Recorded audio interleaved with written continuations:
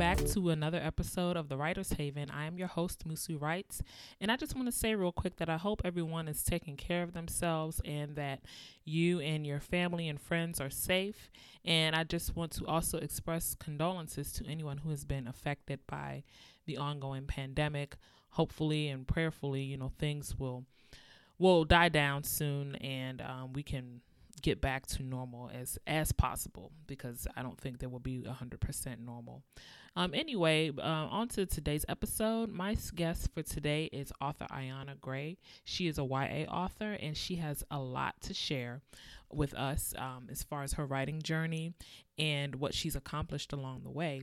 And in today's episode, we really get into places around the world that you connect with. We specifically talked about West Africa and her trip there recently, what she took for it, and how she wants to incorporate it into her stories. And I think that makes your story that much more powerful as far as telling it and as far as people relating to it. And with just with how much Africa and Black history has to offer, I think she had a lot of great gems to share as far as what you as a writer or as a creator can take from it. So please take a listen. Before you do, if you are not subscribed to this episode, please make sure you connect with us on Podbean or iTunes. And we are, like I always say, we are working to make ourselves available on more platforms such as Google Play. So be on the lookout for that. And I will also share Ayana's contact information at the end of the episode. If you want to connect with me, I can be reached by email at hello@musuwrites.com. There's also the website, there's Twitter, and there's Instagram as well. All right, take care, everyone. Thank you. Those of you who are listening, I see you, I hear you, and I appreciate you. All right, so I hope you enjoy this episode as well. I wanted to start off by congratulating you on your presentation that you did, The Art of Querying International Conference. It looks like it went really well. Can you tell us a bit about that? Sure.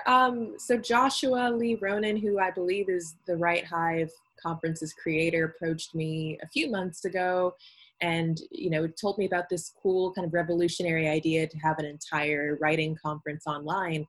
And this was before we knew about COVID-19. He was planning to do this virtually the whole time with the idea of providing access to writing advice and resources for people who couldn't afford to go to some of the really big writing conferences for different reasons.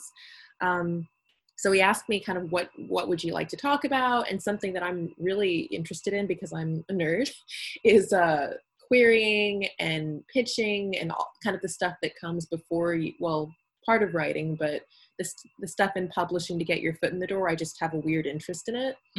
So my presentation was kind of walking through how to prepare for querying, and then how to query, and then what to expect, because there's a lot of information and it can be overwhelming to have to search many places. And also, I don't know, I wanted to take all of that information that I collected from all these different resources and try to package it in a neater way.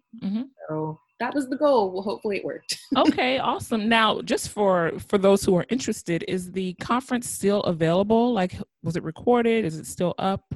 Yeah, I know that my session is definitely on YouTube. You could probably search Right Hive, WRITE, and then Hive like a beehive. Okay. YouTube channel. And I know that my session and several others are on there. And then Joshua Lee Ronan, the creator, is a really cool guy. And I'm sure that, the conference has its own Twitter account. So if you needed anything else, I'm sure you could reach out via Twitter and they'll be happy to help you out. Okay. Absolutely. Because it's things like this, I think a lot of people may not realize the importance of these steps, with querying and getting ready, because we're so focused on getting published, but there's so many critical steps that come before you can get picked up by a publisher. So I think the art of querying is something that I know I will be looking into. So I would suggest, anyone, for those that are listening, to check it out as well. So I'll try, once I find it, I'll include it in the show notes along with any other information you may want to share for the listeners. Sounds cool. All right. So let's talk about you and your writing journey. Was there like, did the clouds open up one day and say, hey, Ayana, you're going to be a writer and that's it? Or, what defining moment happened to you that started you off on your writing journey? I feel like I'm still trying to find my moment.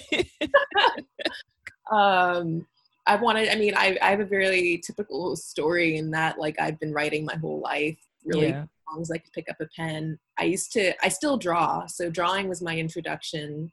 I think people who are inclined into the arts, or artistically inclined, once you like one thing, it's pretty easy to segue into other loves within fine arts. And I loved to draw, and I used to make illustrated books with no words. And then I ended up getting frustrated because, like, I would hand them off to my family and they wouldn't understand what was happening in the illustration. So I was like, I probably need some words.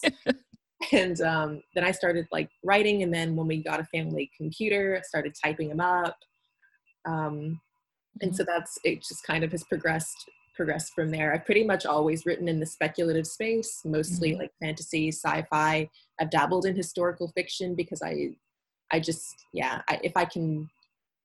think maybe as an African American, because history has been such a difficult thing at times. Yes. I'm interested in it, and even jealous of people who have histories and traditions. And the African American community does have a tradition and history, but it's definitely one that has a lot of pain and a lot of that's been taken away and erased. And I've just been interested in that. So yeah, that's a long way to say I've been writing for a long time, not seriously. I finished college and decided if I wanted to become an author, I was going to have to be a little more serious about it, because up until then I'd just been writing for fun and showing friends. And that's when I started to research about querying and what literary agents were. That's when I learned that you don't just write a book and send it off to an editor and they publish it. There's actually like 20 steps. And then I actually got a job, like did the very responsible thing, got a job, moved away from home, did that for a year and realized I hated it. And so I did the responsible thing and packed up and moved to Australia for a year just to do that. And I was still writing. And then I got home from that really fun adventure and was like, okay, I'm 24 now, and I still, like, I had this lifelong dream of being a writer, and I'm still not one. And it's largely because I'm just not being focused about it. So I did NaNoWriMo, which, are you familiar with NaNoWriMo? I am. What year did you first start doing NaNoWriMo? I think the first time I tried was 2015 or 16. And I did it 2015 and 16 and definitely did not complete it. Right. A lot of us didn't. Yeah. And then I think I tried it in 2017. No, it had to be, my first time was 2016. Do it. 2017, didn't finish it. But then in 2018, I found the writing community on Twitter, and it was the first time I had like lots of other people who knew what NaNoWriMo was and accountability partners. And so I finished a really ugly, very short draft of my very first manuscript ever. Revised it for the next few months with a critique partner that I found. And then I entered DV Pit, which is an online pitching contest for marginalized creators, where you basically pitch your book idea out there. And if agents like it, like they literally like it, it's an invitation for you to send materials to them. So I did that.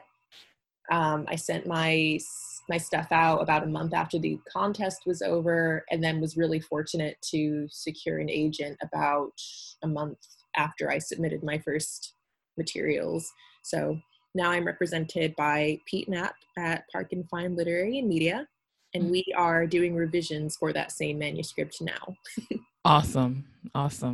And it's really encouraging to hear, you tried a lot of different things. Some worked, some didn't, but you still kept, going and kind of like feeling your way out. And I think I really appreciated where you talked about connecting with other writers, because personally for me, NaNoWriMo, it just wasn't my thing. I tried it a couple of times, but I think that just, having my own pace, and not really worrying about word count and things like that, that really helped me. But I think the other thing that was major was connecting with other writers. And you mentioned you had a critique partner. So things like that, I think, are very, very important as far as moving you along to, whatever destination you're trying to get to in terms of your writing. Was there like one huge lesson that you learned that really stood out from everything else? Starting like just in general throughout writing, or Yeah, with writing. I think the lesson that I'm learning continuously is that, just like you go to the gym and you keep working out, or really anything, my grandma, I've told my grandma I feel like it's a muscle, and my grandma's a writer, and she's also an avid reader and a wordsmith, and she's like, well, your brain isn't a muscle.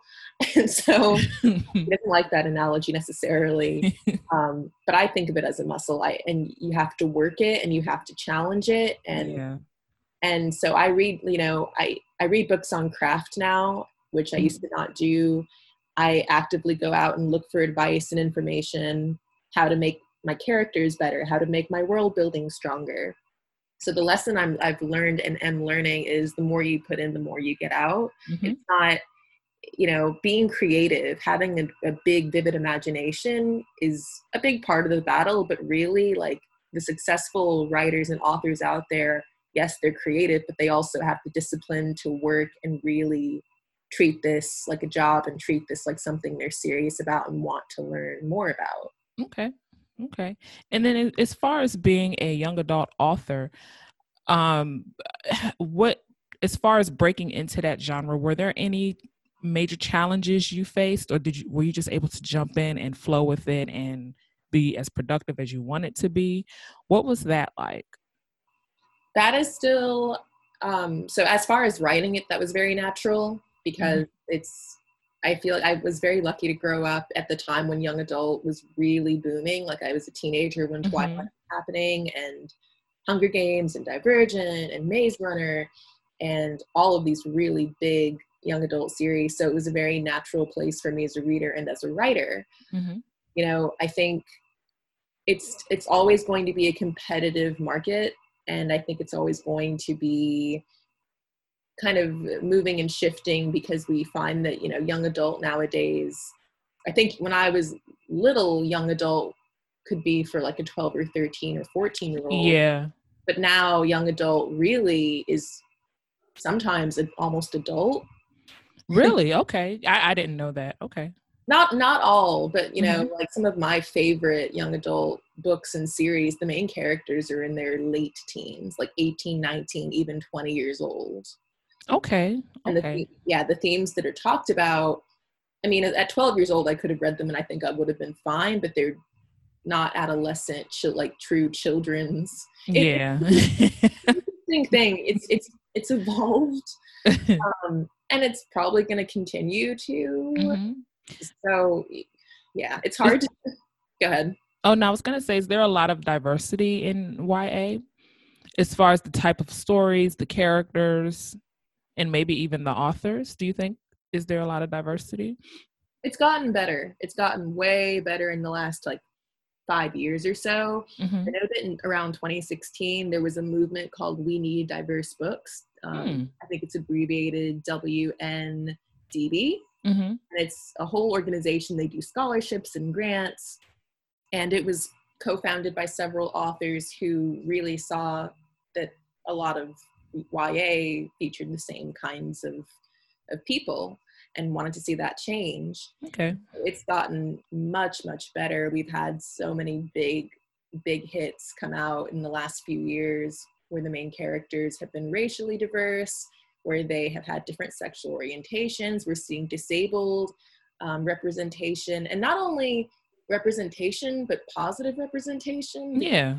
Like just having a Black female character in your story is really no good if that Black female character doesn't have a dynamic personality, or is important to the plot, or is represented in a way that's negative or like upholds bad stereotypes about Black people. Right. It's easier for me to talk about Black people because No, I totally, yeah.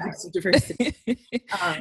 But it's gotten way better, and I think publishers are finally seeing that, hey, this is something profitable that we should absolutely invest in. So it's okay. That's great to hear, because I know, and I think you can relate to, growing up, it was very limited, you know, and I loved reading as a kid. So at this, you know, most of the times I didn't mind. It was just something like a good story to read. But compared to how it may look like now, I think it was, you know, probably two different worlds as far as diversity and representation. So that's good to hear that they made that move 5 years back about being more inclusive with the stories and storytelling. Yeah, and there have been other authors who've been doing this for years, like way before 2016. It's just that was the first like organized effort that worked. Yeah, and there's still a long way to go for sure. Yeah. But it's really encouraging, and I'm like you. As a kid, I just wanted books. So I happily read everything, but I really think kids now are set up to get to read some really cool stories and see themselves, which is so important. Absolutely. Now, earlier you mentioned you traveled, you've been to Australia, and I believe I read that you also went to West Africa. Yes. Were there particular countries you visited? I spent about a month in Ghana, and it was a cool trip. It was studying abroad in conjunction with the Aya Institute in Accra. And whereas most study abroad trips, you know, like usually you're at one university or one college and you're studying in that fixed location. Yeah. We actually traced the ancient, and I don't think there's an official name for it, but we traced the traditional path of the slave trade, starting in northern Ghana. What happened was slaves from across the continent of Africa were brought to one kind of central place in northern Ghana, right on the tip of the Sahara.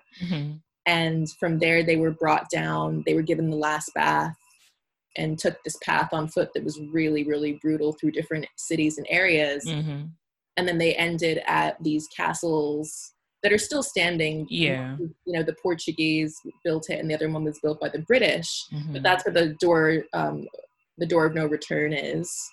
And they would they would stay in those castles for a while until the ships came, and then they would walk through that archway onto the beaches, loaded onto the ships, and then they would never see home again. So it was a trip that we were tracing the transatlantic slave trade, also studying decolonization, since I hope I'm right, it was decolonized and officially gained its independence in 1957. So it's a relatively young country in that regard.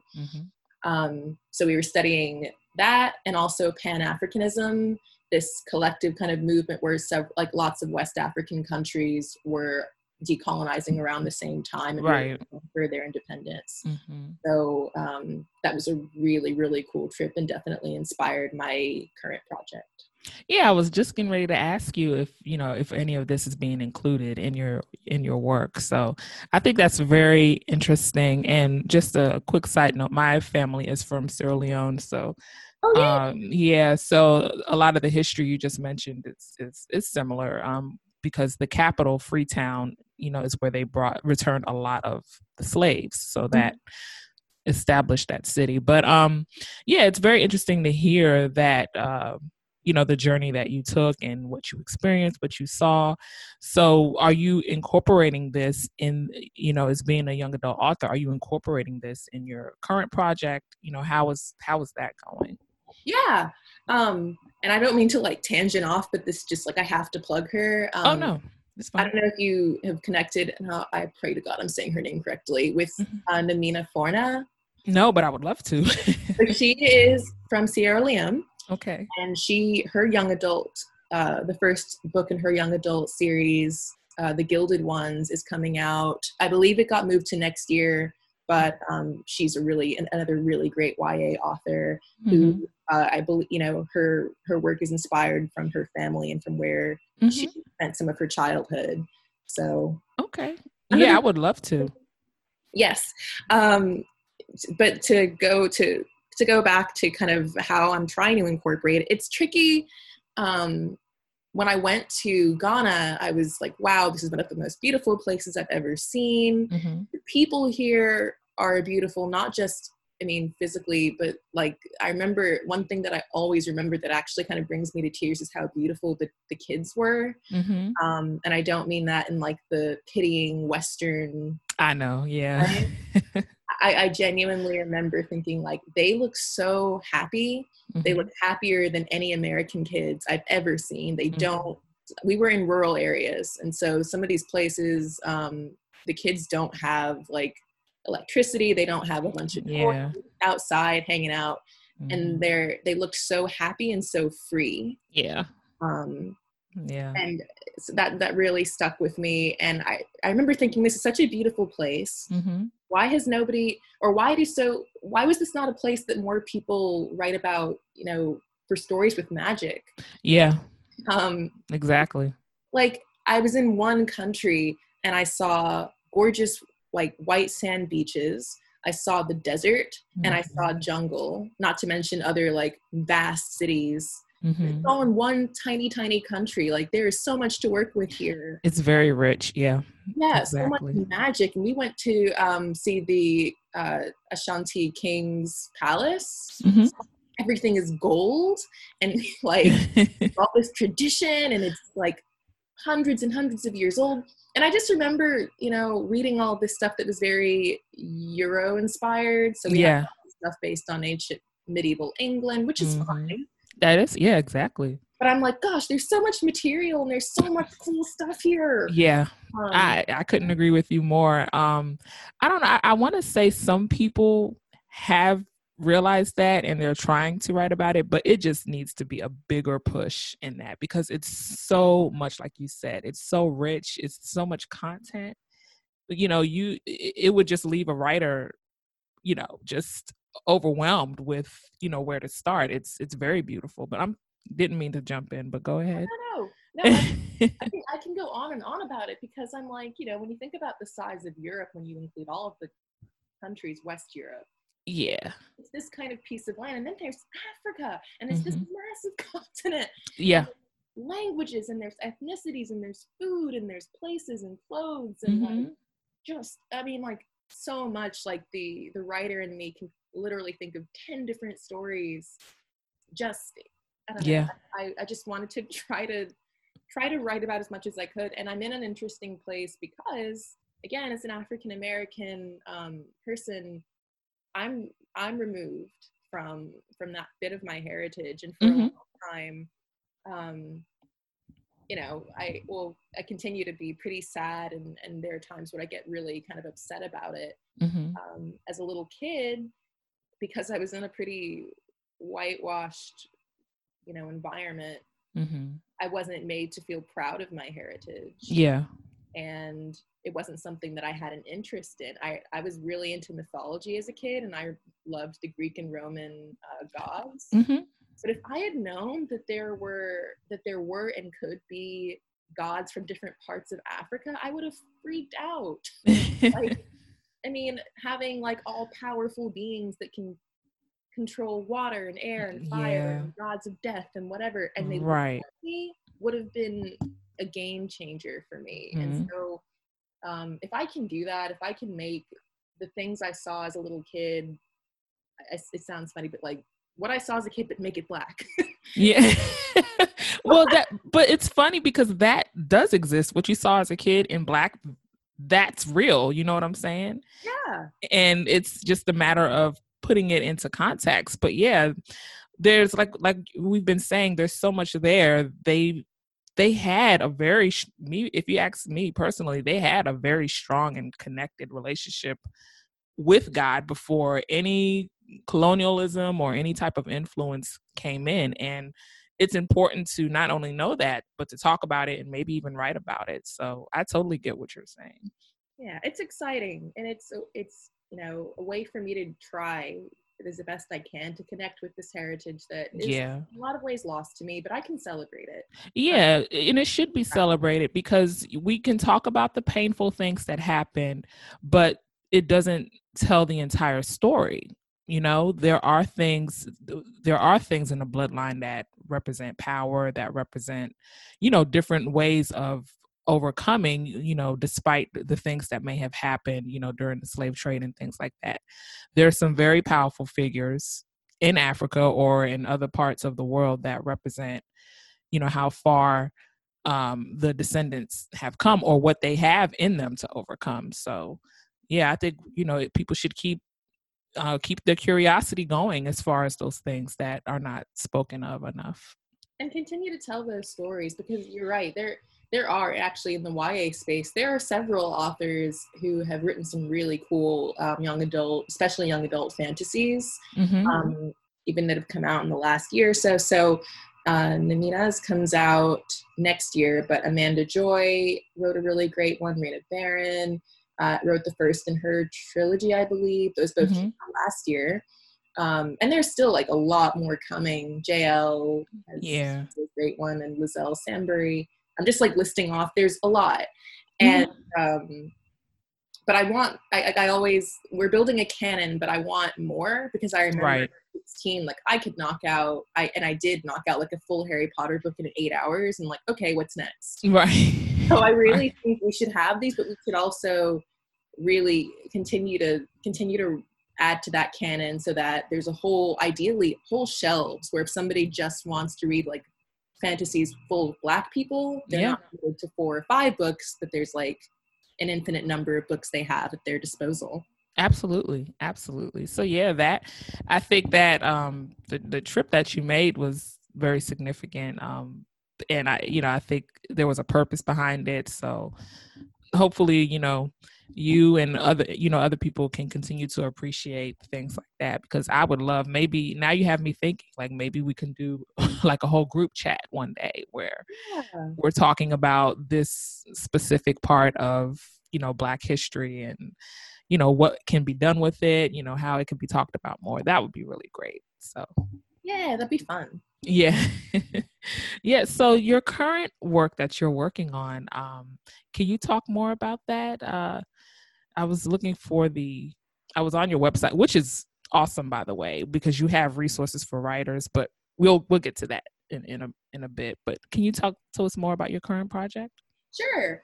It is tentatively called Beasts of Prey, and I describe it as a Pan-African fantasy, specifically because really inspiration from it came from different parts of the African continent, although a large part is West African, but then there were other regions that I'm really interested in and fascinated by that I wanted to incorporate into the story as well. Young adult fantasy, and at essence, it's about a pretty headstrong beast keeper and an aspiring warrior who are both kind of hunting for this monster that has been ravaging their home for, you know, decades now. And they both want it for different reasons. So of course their paths cross, deals are struck, and kind of an adventure ensues as they go into this magical jungle in search for this demonic monster. And yeah, it's super fun. It takes all the tropes. Some of the best writing advice I've ever heard was write the story that you yourself would love. So it's basically full of things that I geek out over. Magical animals, kind of dark, scary settings. And I really love an enemies to lovers story. I love when 2 people are pitted against each other and they can't stand each other. And then of course, like, they're teenagers and vibes happen. So that's kind of a snapshot of what it is. Okay, it sounds very intriguing, and I wish I would have had something like that when I was growing up. So, oh, thank you. Yeah, that sounds really neat. And is there a timeline as to, because I know you're working on it now, but is there a timeline as to when, you know, it'll be finished? I have no idea, to be honest, because it's, especially at this stage that it's in now, it's in revision, which means like I've written it, and now I'm kind of collaborating with my agent to make sure it's in the very best shape it's in before we take it on submission. Okay. To editors.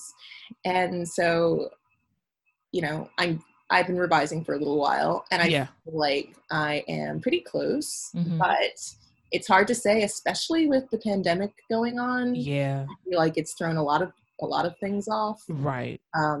So I'm sorry, that's a non-answer. Oh no, that's a real answer if you ask me. I mean, I'm trying to be real.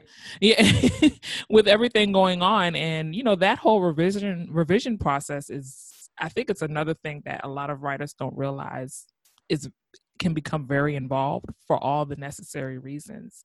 So I'm curious to know, with with specifically the revision process, what have you learned about your own writing voice? I have learned, well, yeah, it's funny, before we started this, I was drafting a different project. And one thing that I had to really figure out, it took me a long time, was that you have to respect each piece as its own thing. You can't try to draft and revise at the same time. So you revise for different things. Like right now I'm drafting something and it's a hot mess. And it's okay. It's totally okay that it's a hot mess. That's right. Not the time to like be polishing up the prose and the grammar and whatever. Yeah. It's just about getting the idea out there on paper, and you can mess with it.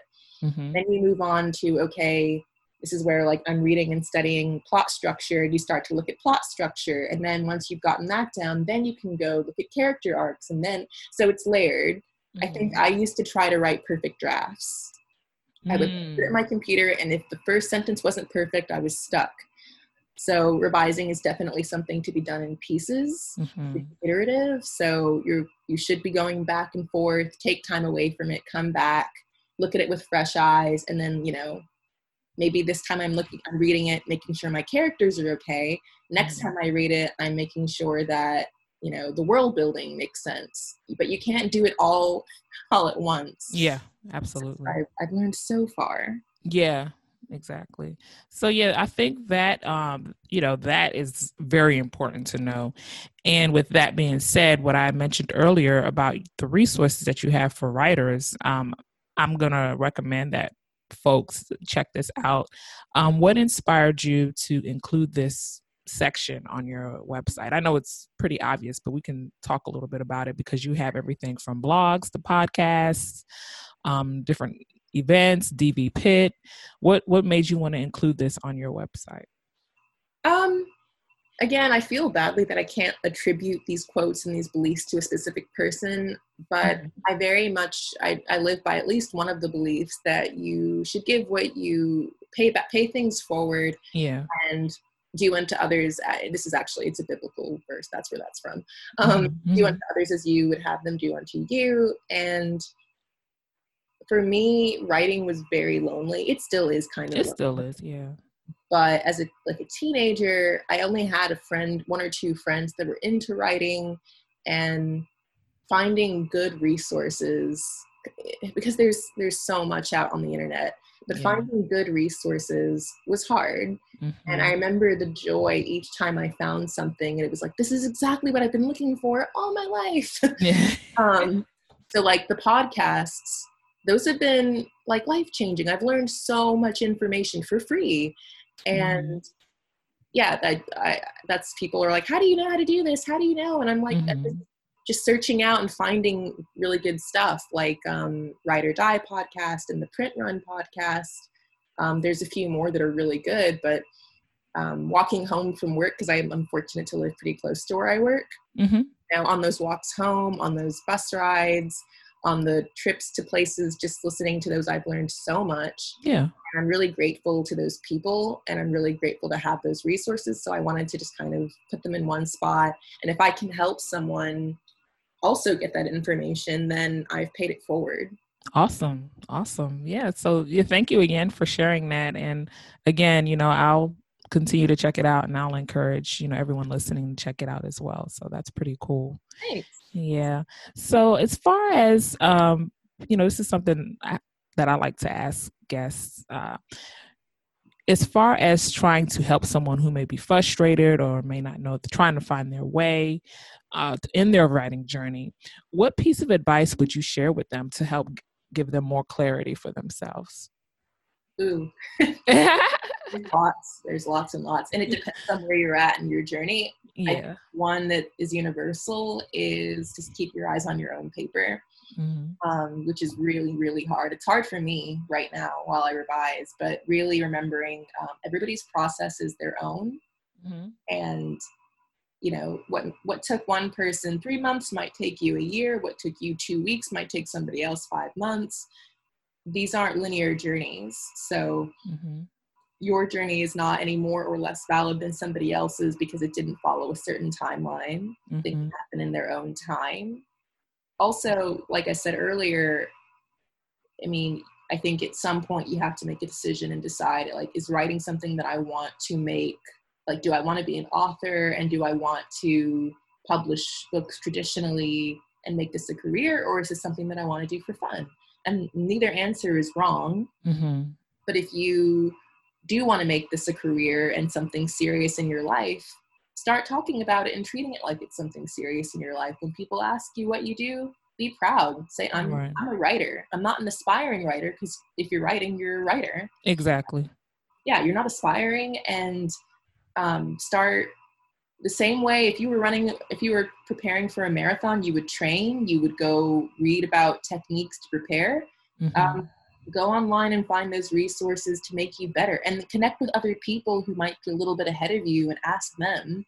Like, a lot of what I've learned has been from really gracious people who have been, been kind and given me advice. Absolutely. Wow. Well, that makes perfect sense to me. And by the way, your quote, keep your eyes on your own paper, I'm so snatching that and running with it. I just want to let you know. You snatch it. I've snatched it. Okay.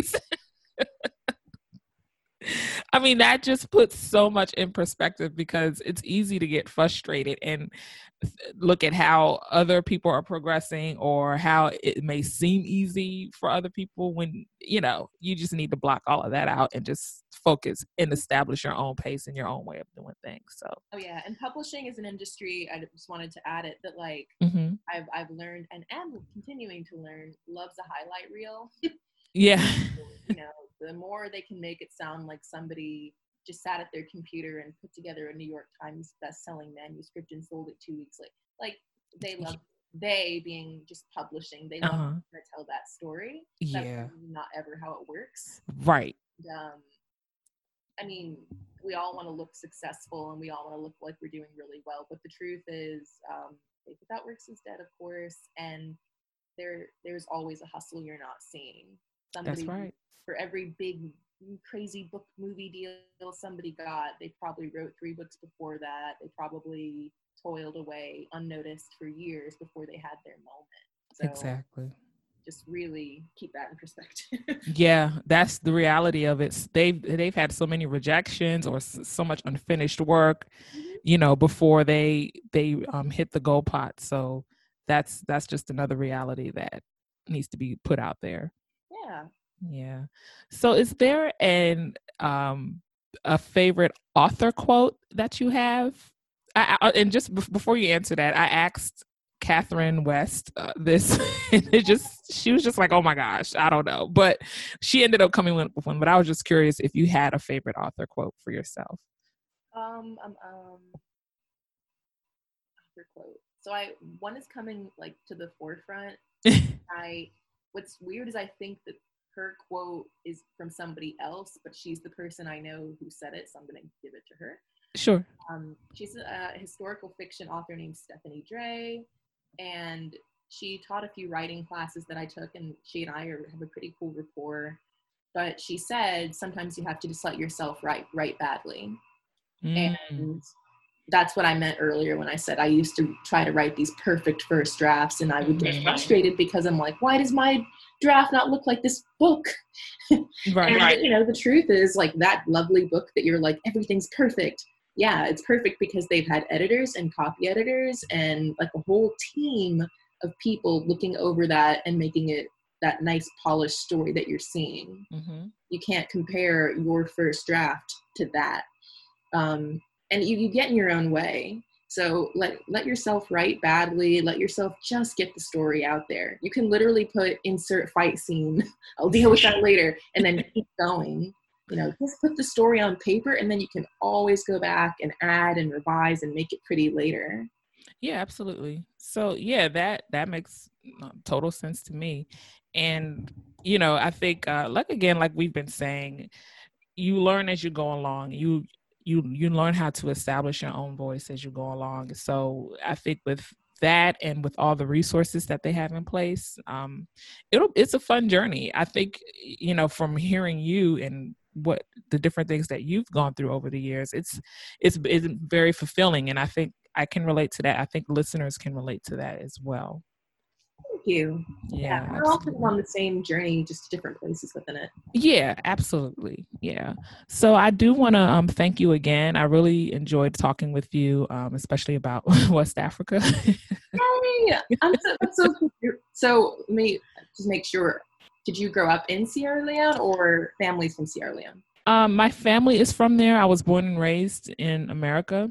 Mm-hmm. But the influence is so strong. The last time I went there was in 2016. So when you talked about the children and just the different things that are there, everything being so rich, I totally related to that. I didn't want to come back. I wanted to stay. So my family is from there, and I know for myself, I've incorporated a lot of that into my own work that I'm working on. So it's just nice to hear, someone else who's been there or had different experiences there. It's pretty cool. Yeah, and like I said, Namina's, if you get I can drop her a line and let her